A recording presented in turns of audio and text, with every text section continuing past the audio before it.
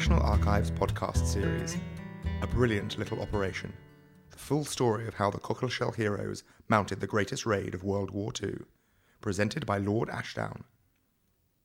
This podcast was recorded live on the 23rd of October 2012 at the National Archives, Kew.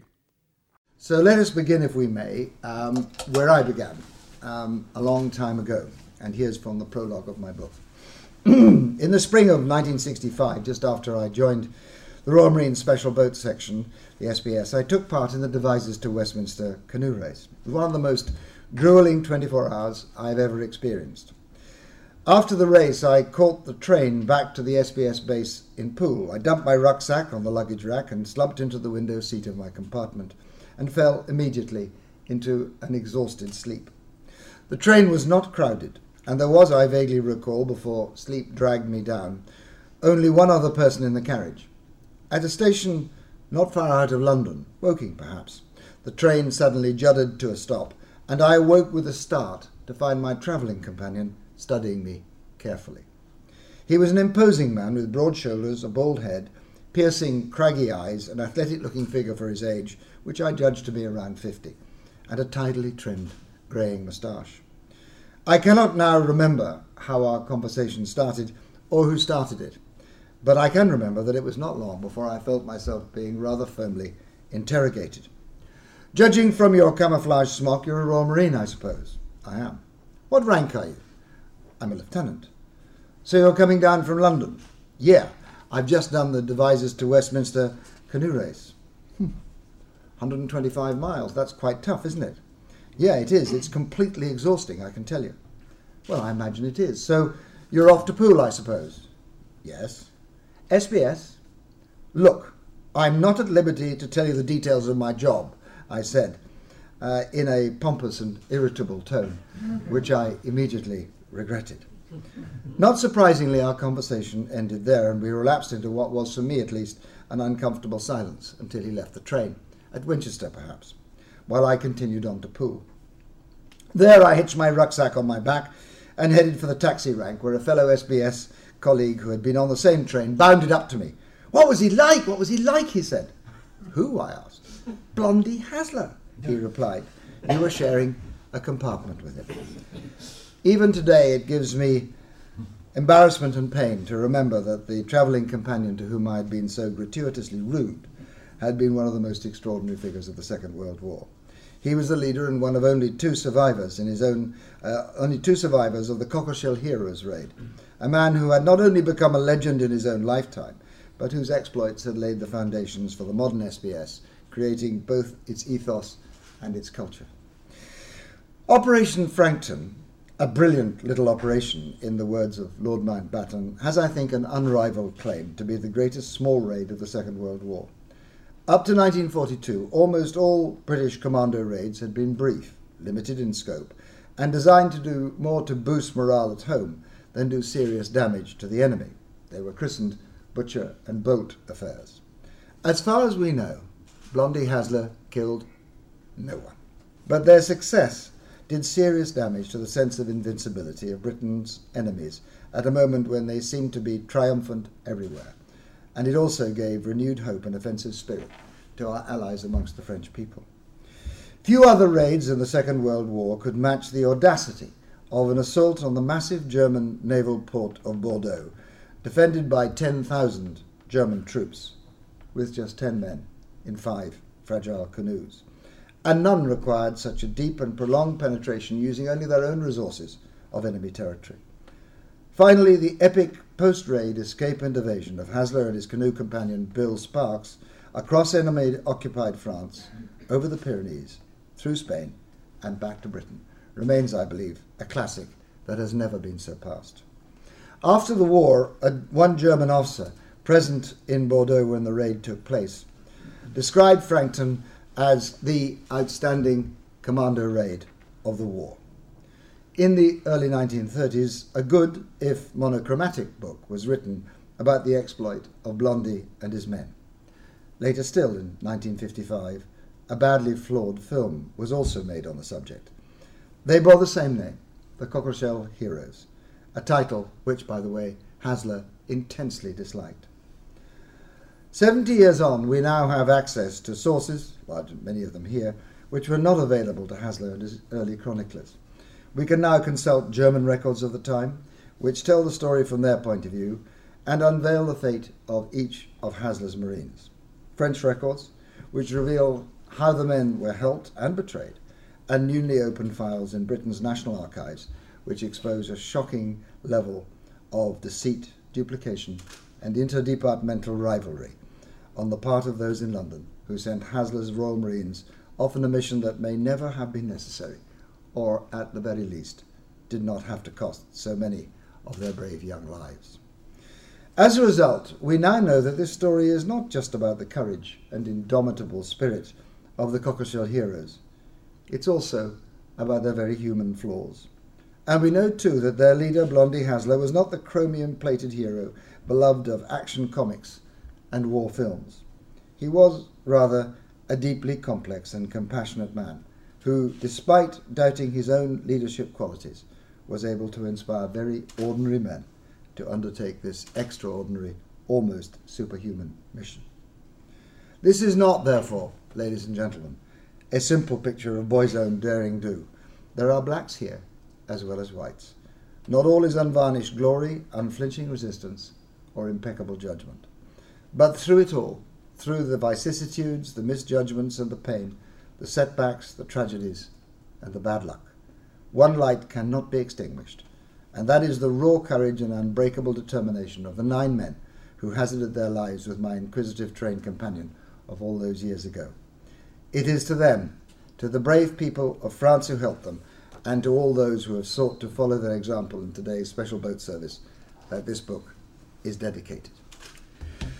So, let us begin. The year is 1942, arguably, in my view, the lowest point of the war. The heady days of solitary defiance and the Battle of Britain are over. Now this is the long slog, the war of attrition. And by the way, we are losing on all fronts. In North Africa, British tanks are being driven back against the armoured columns of Rommel, heading for Cairo, and Cairo was packing up and ready to evacuate as fast as they could. In the Russian steppes, the same thing was happening, with German tanks heading straight for the gates of Moscow. Across the vast expanse of the Pacific, with the single exception of the Battle of the Coral Sea, the Americans were doing the same thing after Pearl Harbor, and Britain had lost Singapore. Churchill called it the biggest military defeat in Britain's military history. And in the middle of the Atlantic, we were fighting a desperate war of survival against the U-boat menace to keep open the lifeline and prevent Britain from starving in the Battle of the Atlantic. These are bad and difficult days. We had on our side, on the British side, on the Allied side, only 2 assets. One was the unbreakable pugnacity and bellicosity of this man, Winston Spencer Churchill. He knew, of course, that we could not fight back conventionally. We were reeling after the defeats of the 1940 and 41. He knew that the next stage of the war, if he was to take it to the enemy at all, had to be the clandestine war. And he created 2 organisations. One was called the Combined Operations, headquarters in what is now the Health Department, just opposite Downing Street, and the other, the Special Operations Executive in Baker Street, some 3 or 4 miles away. He gave them, by the way, 2 very similar tasks, and that may be some of the origin of the problem I'm about to describe to you in due course. The first was to Combined Operations, who he instructed to institute a reign of terror around the coasts of occupied Europe. And the Special Operations Executive he commanded to set Europe, famously, to set Europe ablaze. Our second British asset was the only arm that could match the Germans like for like, the Royal Navy. But the Royal Navy had its handful in the Battle of the Atlantic. Britain, by the way, at that stage was forced to follow the strategy, traditional strategy we had followed in the Napoleonic Wars and again in the First World War, a strategy of blockade. Deny the enemy the resources they need, but it wasn't working because Germany was simply taking the raw materials she needed from the captured territories in Europe, except for some highly specialized raw materials, which she could only get from the newly conquered Japanese possessions in the Far East: tungsten, molybdenum, rubber, opium. And so they set up, the Germans and the Japanese, what was called the Yanagi trade. These specialized raw materials needed for the German war machine would be shipped to Germany, And in return, Germany would send blueprints and technology of the new inventions she had created, proximity fuses, radar, etc. Initially, this was operated on the Trans-Siberian Railway, but as soon as Hitler invaded Russia in Operation Barbarossa, that was closed. And that trade now had to be conducted by blockade runners, as they were called. Fast ships, merchant ships, this is one. Her name is the Tannenfels, and we'll meet her later. Manned by German crews, fitted out with light armaments, they were very fast and could outrun most British warships. The other problem was that, whereas in the Napoleonic War and the First War, a blockade strategy was largely a North Atlantic affair. Now it was a global affair. Now we had to cover the oceans of the world, and the Navy just didn't have enough resources to do that. So they decided to follow a twin-pronged strategy.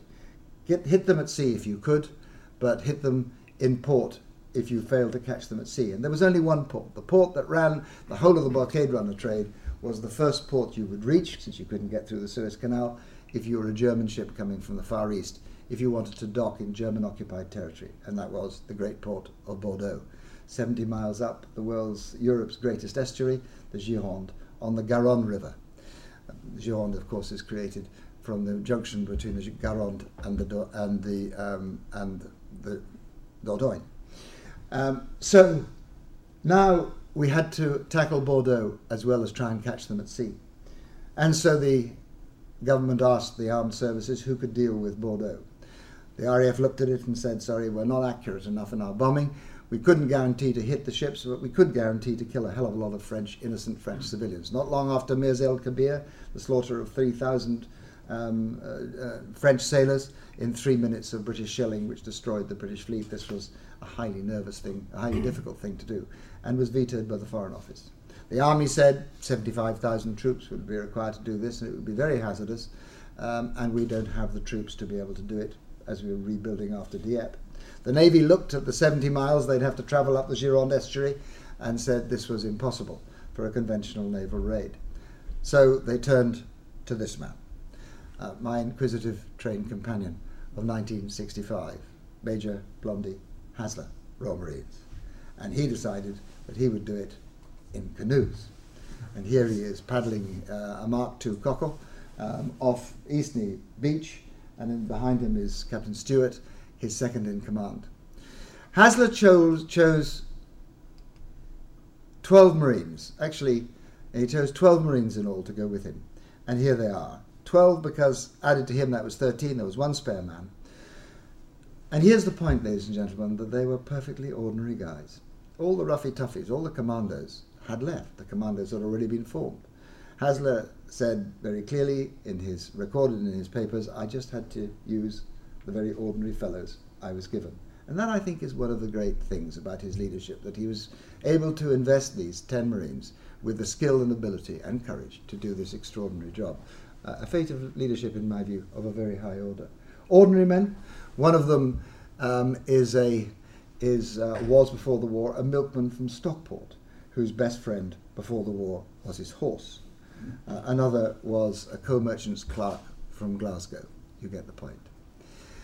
He started training them in June of 1942. Here they are training on Eastney Beach. And on the 30th of November, he put them on a train, took them north to the Clyde, and they went on board Her Majesty's submarine depot ship, HMS Forth, by the way, exactly the same ship which I conducted submarine-based canoe operations from in the Far East in the 1960s.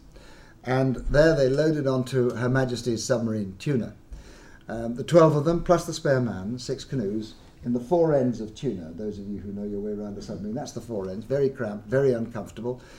She detorpedoed her forward torpedoes, and they slept on the floor. And he was commanded by this remarkable man, Lieutenant Dickie Rakes, DSO by this stage, one of Britain's very best submarine commanders, and an extraordinary man in many ways. And then they set sail. And over the next 5 days, they travelled on the surface at night and submerged during the day, down past Ushant into the Bay of Biscay, a very hazardous journey in its own right, until Tuna was positioned a day before off the coast of the Gironde, off the coast of the southern coast of the Bay of Biscay, French coast of the Bay of Biscay. At this stage, Hasler gave the Marines some paper and some pencils, and said, if you want to write a last letter home, now's the time to do it. And so some of them did, and I found some of those letters from the relatives. You must forgive me, ladies and gentlemen, I find these quite difficult to read, but I think it's important that you hear them. And I want you to think, this is James Conway, he was the one who was the milkman from Stockport. And this is him writing to his mother and his sister. And just listen to these letters and think about this guy, 19 years old. Think about the syntax of the writing, but also think about the maturity of the emotions expressed. Dear Mother and Mary, I'm taking this opportunity to write a few lines, though I hope it won't be necessary. As you know, I volunteered for a certain job, which I trust you will learn about at a later period. Being very secret, I cannot enclose in my letter the work that I do. However, I hope you won't think it hard of me. I know it looks foolish to you that I had to do this, but I've enjoyed it. And I know that what we are doing may help to end the mess we are in and make a more decent world. I would like to tell you how much I love you, but I can't compose a suitable phrase. But my heart will be with you always. Think not only of me, but the thousands already over there, many of them worse off than me, who have left wives and daughters behind. I've done my best, so what more can be expected?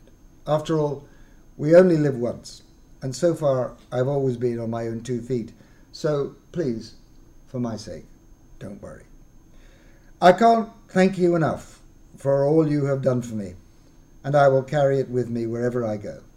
So, trusting we will meet again, I'll say goodbye to you both, thanking God for the 2 who have been so kind and given me courage, as you have done. God bless you and keep you both. I know this will hurt you both, but I think it's the best way. Jim. Bobby Ewart was 21 the day before he wrote this letter to the girl he'd fallen in love with, the daughter of his landlady in Southsea, in Portsmouth. Her name is Heather. She's 16 years old, by the way. Dear Heather, I trust it won't be necessary to have this sent to you, but since I don't know the outcome of this little adventure, I thought I'd leave this note behind in the care of Norman, who will forward it to you should anything happen. I couldn't help but love you, Heather, although you were so young. I will always love you, as I know you do me, and that should get me through with this. But one never knows the turns of fate. One thing I ask of you, Heather, is not to take it too hard. You have yet your life to live. Think of me as a good friend, and keep your chin up. Some lucky fellow will find you who has more sense than I had, and who can get you what you deserve. With your future in front of me, I feel confident that I shall pull through and get back to you someday. I pray that God will spare me and save you from this misery. So, hoping for a speedy reunion, I'll say cheerio, and God be with you and your mother, from the bottom of my heart, at present in your care. God bless you all. Yours forever, Bob. P.S. Chin up, sweetheart. Bobby Ewart was executed in front of a German firing squad a little less than 3 days after he wrote that letter. And by the way, his girlfriend Heather died of a broken heart afterwards. On the 7th of December, tuna surfaced here, 2 miles off the little town of Montalivet-les-Bains, and they unloaded. By the way, there was just after dark, there was a German patrol boat working across here, and a German radar up here, Soulac-sur-Mer, which picked tuna up almost within minutes of her surfacing. Thought she was a returning fishing boat that had got lost. In 45 minutes, they unloaded the canoes. One got damaged on the way up, and the canoe and the Marines had to be sent below. So now 5 canoes, 10 men. And they started to paddle to the mouth of the Gironde. What they had failed to notice, what the planners at Combined Operations, and Hasler himself, a meticulous planner Hasler, had nevertheless failed to notice, though they are there, they are indicated both in the charts and the Admiralty pilot at the time, was that this being a huge estuary here, there is enormous flow of water on the ebb and flood tides out here, and these cause very large tidal overfalls at here, and round the corner over here. I've paddled through canoes through tidal overfalls off St Albans Head, and they're very, very unpleasant. It was to cost him dear. One of the canoes got separated. By the way, Bobby Ewart's canoe. It paddled in, trying to catch up the others, got too close to the surf zone, wrecked on the beach, and frozen. The 2 men emerged from the water, stumbled through the sand dunes, blundered into a German position, were arrested the next day, interrogated by the Gestapo. The Germans had almost the entire plan by the following day. The only fact they didn't have was that Hasler was still on the water, and they were taken and shot under the Hitler commando order. The second tidal overfalls here, one of the canoes capsized. Hasler had given very firm instructions before the operation that if anybody got into difficulty, they were to be left. The operation came first, but he couldn't do it. His compassion overcame his professionalism. He hitched the two Marines onto the back of his canoes, towed them round the estuary in the middle of the night, through a third tidal overfalls, mercifully not so bad, brought them close to the edge here, about a mile out, and wished them good luck. They were by now suffering very severely from hypothermia, and said, I hope you'll make it to the beach. They didn't. One of the frozen bodies was found on the Ile de Ré, 40 miles north, 4 days later. No one knows what happened to the other Marine, but I found a French woman who worked at the camps, who had seen the frozen body of a young man in camouflage uniform lying on a trestle table in the German camp the following morning. 3 canoes left now. He paddles down here. He has to pass through some guard boats just over here at the edge of at that point, and a third canoe gets separated.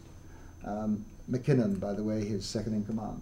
And they paddle over the next few nights down through here. They continue with the operation. They paddle here, they spend a night here, and they're wrecked just about there.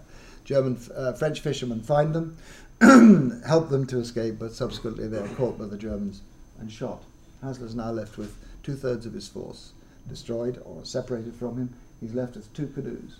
He spends that day at a place called the Pointe aux Oiseaux, just there, where some fishermen find him but don't betray him. Over the course of the next 4 days, and despite the fact that the Germans knew every detail about the operation, except that he was still on the water, what they were doing, what the canoes were, what their targets were, got the limpet mines, they got a lot of information. Hasler, through sheer determination and German complacency, the Germans just didn't believe it was possible to do this in canoes, and neither, by the way, did the local fishermen. Hasler made his way down, lying up during the day and paddling during the night, until on the 4th day of paddling, he arrives at this point here, which is the northern outpost of the port of Bordeaux. Here's a larger picture of it. This is the northern outpost of the port, and there are blockade runners lying along here.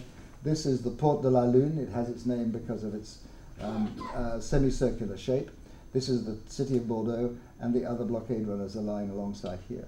And Hasler is in the reeds just up there. Hasler, by the way, was a first-class draftsman, and here's his picture drawn that day of his lying up position. Those are the reeds, of course, and these are the ships about 100 meters away, which they're going to attack on the following night. They lie up during the day and they prepare their attack. Hasler decides to split his forces into 2, sends one across the river, the other Marines in the second canoe, to attack the ships opposite, while he is going to make the distance down to the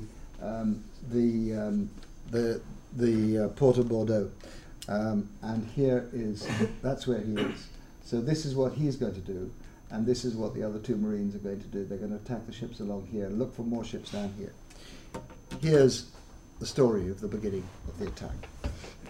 At 21:10, with the moon sinking slowly into the glow of lights from Bordeaux, Hasler's men shook hands and wished each other good luck. Then they quietly pushed aside the reeds and slipped out onto the black water. Catfish, Hasler's canoe, turning south towards the Quai des Chartrons, while Crayfish headed southeast for the far bank of the Garonne. The attack had begun. With the tide behind them at only 1/10 of a knot, they were now paddling in slack water under a moonless but uncomfortably starlit sky. The temperature, which had dropped sharply after sunset, would have been hovering around freezing. It took Hasler and Sparks 90 minutes to cover the 2 miles to the Quai des Chartrons. This is a picture of the Quai des Chartrons, taken in 1938. The blockade runners were lying along here, and this is Hasler's journey in and his track out. With about 400 yards to go and his targets now fully visible and brightly illuminated under arc lights, Hasler hugged the shore where he could make use of the deep shadows cast by the dockside, until he came to the mouth of the channel which gave access to the submarine basin on the west bank. It was this which Hasler now had to cross to reach his quarry. The area was illuminated in a bright pool of light which covered the entrance to the submarine basin and extended in a wide arc into the blackness of the river. Hasler again pulled Catfish out, skirting the edge of the darkness until it was safe to close in to the quay again. Hasler let Catfish drift gently back into the shelter of the darkness under the edge of the quay, and they began to work their way towards the first ship. Finding it was a tanker and not one of the blockade runners, he slid quietly down its side to look at the vessel beyond. It is testimony to Hasler's single-minded determination that after so many days and hours of danger, hardship, and tension, he did not take the first target that they reached, but pressed on. The next ship was a large cargo vessel whose riverside flank was fully exposed. Perfect. He allowed Catfish to slide below the big ship's overhanging stern, took off his gloves, and reached below his cockpit for the first of his limpet mines. He lowered them over the side until he felt the small jolt which told him that the magnets had found the ship's steel plates. The first blow had been struck. Hasler attacked 4 ships alongside the Quai des Chartrons that night, pushed Catfish out into the middle of the ebb tide, and went like the bats of hell, down with the tide towards Bly, 25 miles away. He'd been told that if he got to Bly, he could then walk 70 miles across German-occupied territory to the little town of Ruffec, where the resistance would be warned of his arrival, pick him up, and put him into the resistance escape line. On the way down, by the way, to Bly, quite by accident, they bumped into the other canoe, who had also successfully attacked 4 other ships on Bassin South, opposite the lying-up position.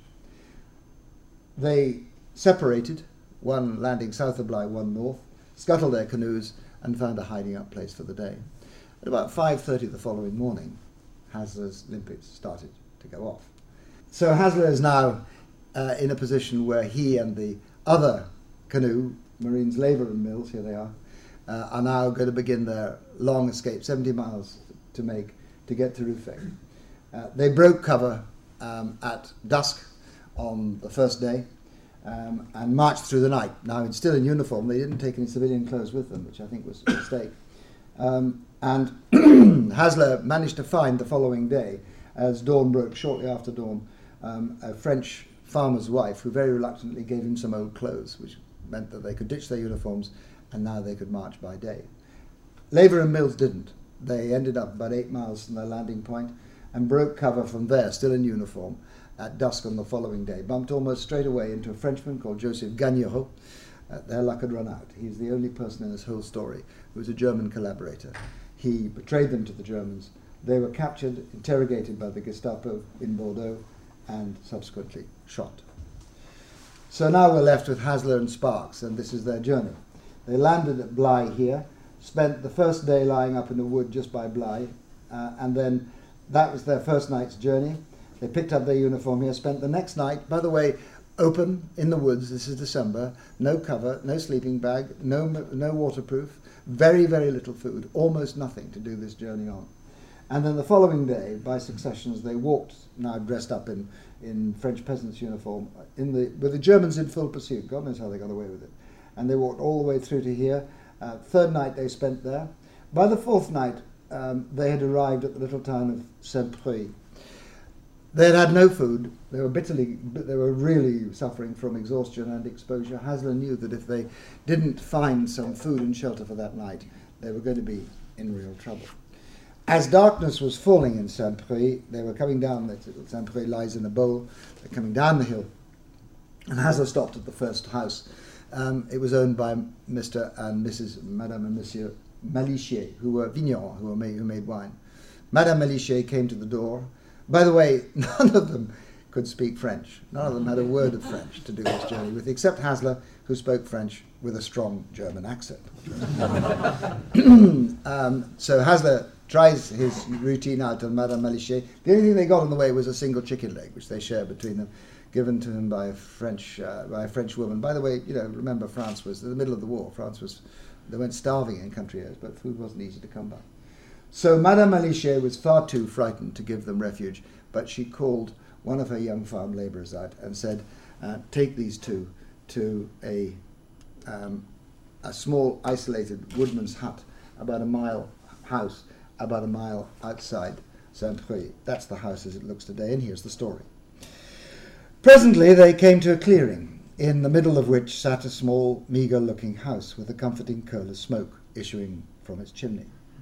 It was fully dark now, bitterly cold, and blowing hard.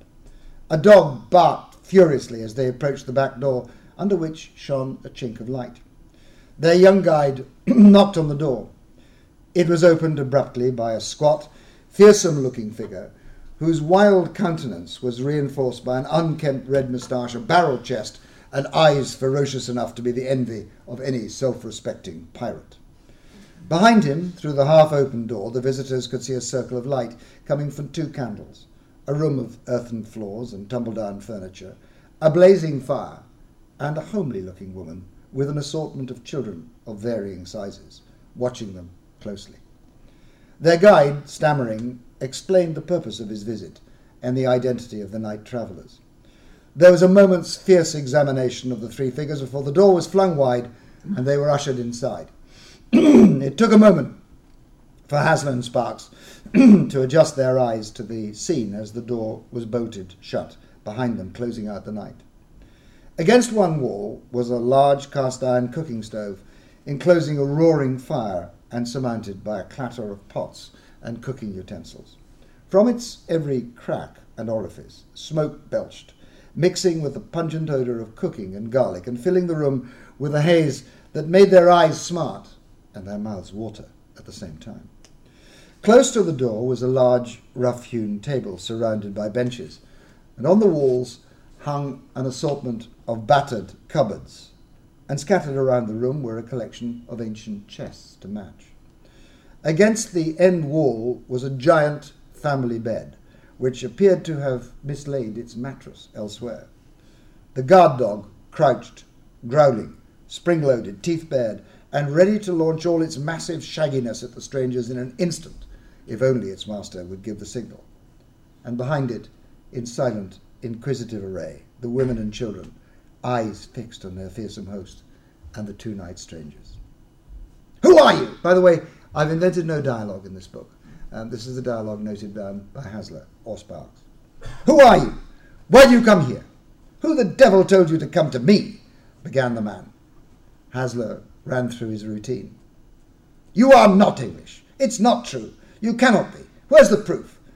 Where are you from?" Hasler and Sparks reached under their damp, malodorous clothes to pull out their identity discs, but these 2 were dismissed with anger. "That means nothing. What have you been doing? Where did you escape from?" "That's a secret," Hasler replied, "but it was a commando raid." The word commando seemed to have some subterranean effect on the volcano of fury and interrogation, but not enough to stop the eruption. "Show me some English things," he demanded. They pulled out their escape boxes and showed him their V for Victory matches, their British soap, their British toilet paper, their escape compasses. But none of it was enough. The torrent of disbelief continued unabated. Suddenly, the little bundle of muscular fury swung on Sparks and fired a salvo of quick questions. Sparks, understanding nothing, replied, pointing to himself and flashing his most disarming gap-toothed cockney grin. He said, "English, savvy?" At about the same time, the 2 escapers heard the familiar voice of the BBC coming from behind the curtain in the corner of the room. It was the news from London, and the voice was saying something about a great battle won in North Africa. The 2 men leaned forward, listening intently, and congratulated each other on the good news of the 8th Army's desert progress. Suddenly convinced, their host's interrogation was over, and his welcome became as fierce as his hostility had been before. "Je suis Clodomir Pasquerot, communist, moi," raising his fist at this point. "Drop me a gun. I will kill Nazis for you. I'll kill them behind. The Russians will kill them in front. Soon the war will be over. Have you eaten? Tell me, have you eaten?" "If he's asking if we have eaten, tell him I could eat a horse," said Sparks. "My friend says you could eat a horse." Clodomir fired off some rapid orders to his wife, who trotted dutifully over to the stove, while the children crowded round the 2 strangers, touching the maps and the compasses and the matches, and saying wonderingly to each other, "Anglais, Anglais," while Sparks ruffled their hair and started to play with them. "You are going back to England?" We hope so. Good. Tells the RAF, the RAF, to drop me some weapons. Here. Dashing around the room, grabbing at imaginary items falling from the sky, with the children in gay pursuit, he caught an imaginary pistol and fired at an imaginary German. Puff! The German fell dead. Then a rifle, which he put to his shoulders. Bang, bang! Another Nazi bit the dusk. Next, a Tommy gun. Crouching now, the weapon tucked into his hip to control the recoil. Rat-tat-tat-tat-tat, a whole platoon of virtual Bosch collapsed like falling cards. We'll fight! We'll kill plenty of Germans. Suddenly, there was a knock at the door. In an instant, make-believe turned into the possibility of terrifying reality. From somewhere, Pasquerot, with a single swift movement, pulled out a real weapon, a 7.62 rifle, while at the same time unbolting the door and shouting, "Come in!" The door swung open, letting in a cold blast of the stormy night, and with it, the figure of a young man. You'll have to buy the book. Suffice it to say, ladies and gentlemen, that they didn't get captured. They got away with it, and the following day they continued their journey and made it, God knows how, to Ruffec. That's Ruffec on the demarcation line. By the way, the whole of France had now been invaded by the Germans, so the demarcation line didn't mean very much. What started off as a 70-mile journey through German-occupied territory ended up, by the time they'd been launched, as a 700-mile through occupied territory. There, the resistance weren't waiting for them. One of the characters in the story I haven't got time to tell you about is the remarkable Mary Lindell, Marie Claire. She ran the Marie Claire escape line. A formidable Englishwoman, unbelievable in many ways. God, she must have been terrifying. Sort of cross between an aristocratic nanny and Mrs. Thatcher. They bump into the resistance mostly by accident. They go into a restaurant called the Toque Blanche. The chef's white hat is still there in Ruffec, and they happen to choose the right restaurant, and they happen to get picked up by the resistance, who, with the aid of Marie Claire, smuggle them from Ruffec to Lyon, Lyon to Marseille, Marseille to Perpignan, over the Pyrenees. I followed their route, Barcelona, Madrid, Gibraltar, home. 4 months later, they arrived back in Britain, and it's a few days after Hasler had made the rendezvous with Raikes as he left them on the bridge of Tunnel on the night of the 7th of December to have dinner together. In fact, they were going to do it at the Savoy, but they chose Kettner's in Soho because they reckoned the food was better. They will still be, for all I know. So much, so far, so extraordinary. What is more extraordinary, and what I discovered here, is that in fact the story didn't begin in 1942. In fact, the story began in 1940. The story began with 6 weeks after Charles de Gaulle left Mérignac Airport in Bordeaux with 2 clean shirts, 150,000 French gold francs, and the honour of France, and flew to Britain. 6 weeks later, this man, who I think is really one of the heroes of the story, his name is Jean de Bouet. He was running a restaurant on the front at Bordeaux, the Café des Commerces. It's an Irish pub now. And he had started his own intelligence réseau, his own intelligence network, which was the first information that reached SOE in Baker Street about the blockade runners alongside the quay in Bordeaux. And he passed his information by courier, his 18-year-old daughter Suzanne de Bouet, who we'll meet again in a minute, through Tarbes and a restaurant run by a man called Gaston Esch, and a regular 2-week courier service over the Pyrenees, and to Barcelona, where the information was handed over to the British consul, who was a member of MI6, and taken back to Britain.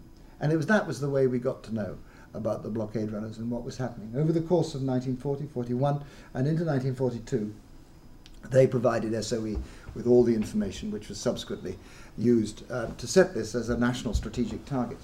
And there is one of the rubs, because at this stage, mid-1942, there was serious trouble for both combined operations and SOE.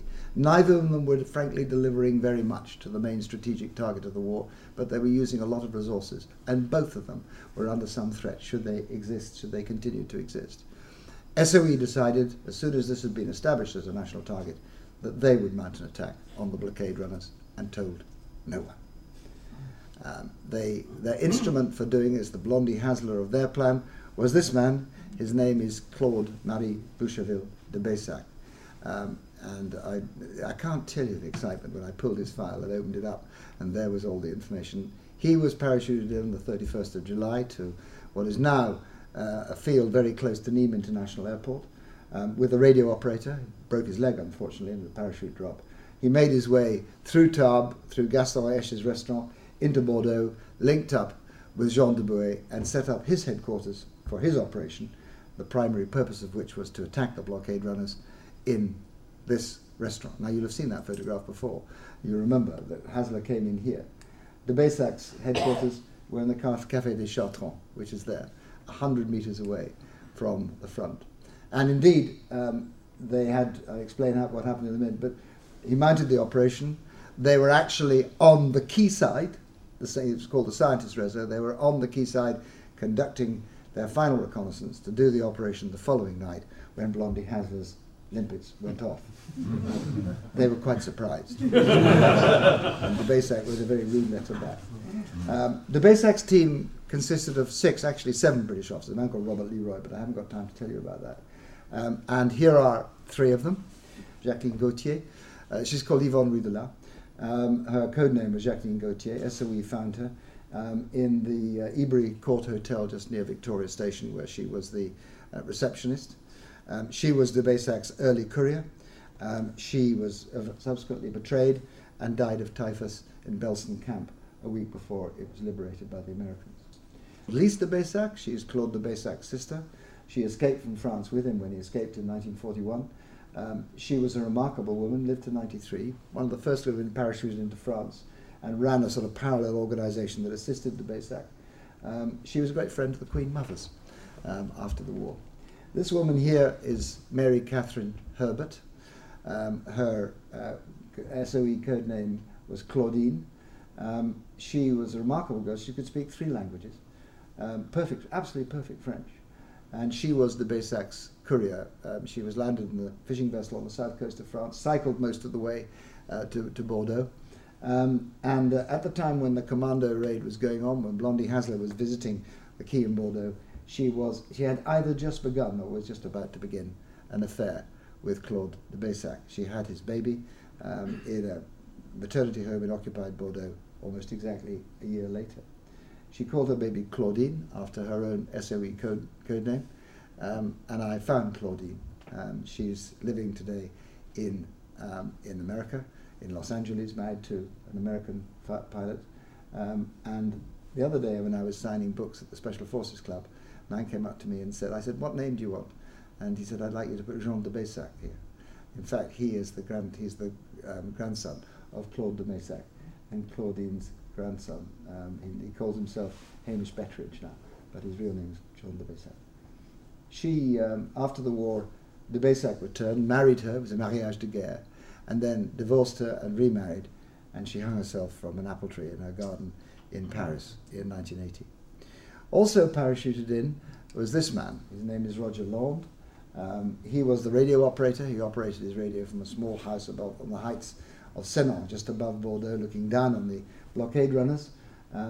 Subsequently, the Scientist Reserve was betrayed by a man called André Grand-Clément, but Roger Land managed to escape. He managed to not get caught, and then he was put in charge of his own réseau, his own network, under the name Aristide, and was one of the most famous of all the SOE agents who basically did a huge amount to prepare the way for the liberation of Bordeaux. De Gaulle sacked him, declared him persona non grata because he had far too much influence in the area when de Gaulle returned. He did that kind of thing. And then there's this extraordinary man.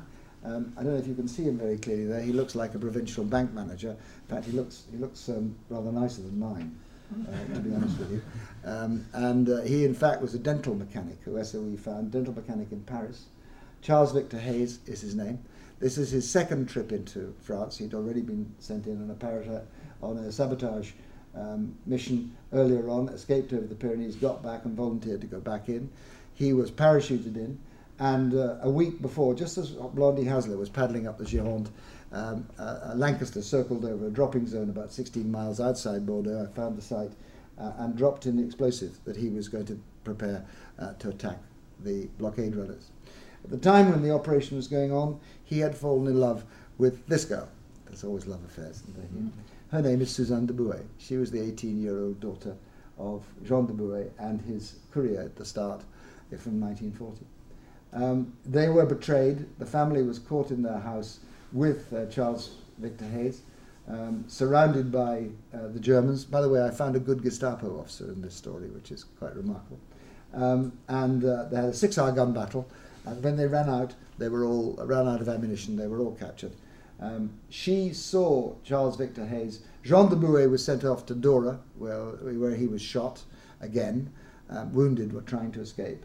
Lost a leg, which was amputated without anaesthetic under concentration camp conditions. Survived and came back. Quite extraordinary. Charles Victor Hayes was condemned to death, condemned to be executed. She was sent to Ravensbrück, and she survived. She came back after the war, looking for her lover, Charles Victor Hayes, codename Eve. She never found him, but I know what happened to him because I found a record of a German prisoner who had shared a cell with him in the days when he was being tortured and taken out and shot. She spent the rest of her life looking for him, but managed to marry a Monsieur L'Église and named her son Eve after the codename of her lover. And I found her. She was in Cannes. I spent a long time looking through the French telephone books until I found her and her son Eve living in Cannes. So I flew down to see her. She was 88. She'd lost some of the stability of her mind. And as I walked in, she took one look at me and said, "Non. Vous n'avez pas le visage d'un Anglais. Vous êtes Allemand. Vous êtes venu ici pour m'interroger. No, you don't have the face of an Englishman. You're a German. You've come here to interrogate me." And would say nothing. Fortunately, my daughter was with me, who speaks very good French. And I left the room and she gave her story to her. She died about a year later. She's lost somewhere in the hinterland behind Cannes. No one's ever found her body.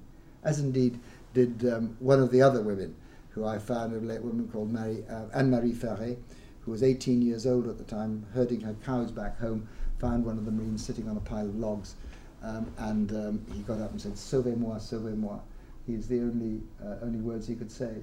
Instinctively, she just took him home, and looked after him and sent him on his way. He was subsequently captured and shot. You may think that's a scandalous story, and so do I. It is an extraordinary story. What makes it extraordinary and scandalous is the fact that, not only if they'd have combined could they have done a much better job. The tragedy is that Hasler's, the blockade runners, simply, they were empty. Hasler wasn't to know that, but Claude de Baissac certainly did. They sank a few feet onto the ground. They were refloated, most of them, on the next tide, and some of them were operational about 2 days later. So despite the fact that the operation did a huge amount to cause the Germans to deploy more troops to protect their ports, and there was a huge uplift in French resistance operation in the area afterwards, it was, for all intents and purposes, a military failure. If they'd worked together, as you would do nowadays at SBS operations, they would have achieved so much more. Even more scandalously, when I started to trace their escape routes out and mark in de Baissac's safe houses, I discovered that on 2 occasions, 2 of the Marines who were subsequently to get shot because they, on their way home, passed within a mile of de Baissac's safe houses. And so I end the book like this. Nevertheless, no amount of Whitehall infighting, no petty interdepartmental jealousies, no squabbling rivalry, no intrigue, no deception, no stupidity can detract from the extraordinary bravery, endurance and determination of the young men who followed an outstanding leader, Blondie Hasler, into the mouth of danger on that bitterly cold night of the 7th of December 1942, or from the acts of generosity and courage of the ordinary French men and women who, in helping them, struck a blow not just for the liberty of their country, but for the cause of humanity itself. In an age of easy living, when we are rarely faced with the need to choose between ourselves and something greater, they should be an inspiration to us all. Thank you all very much indeed.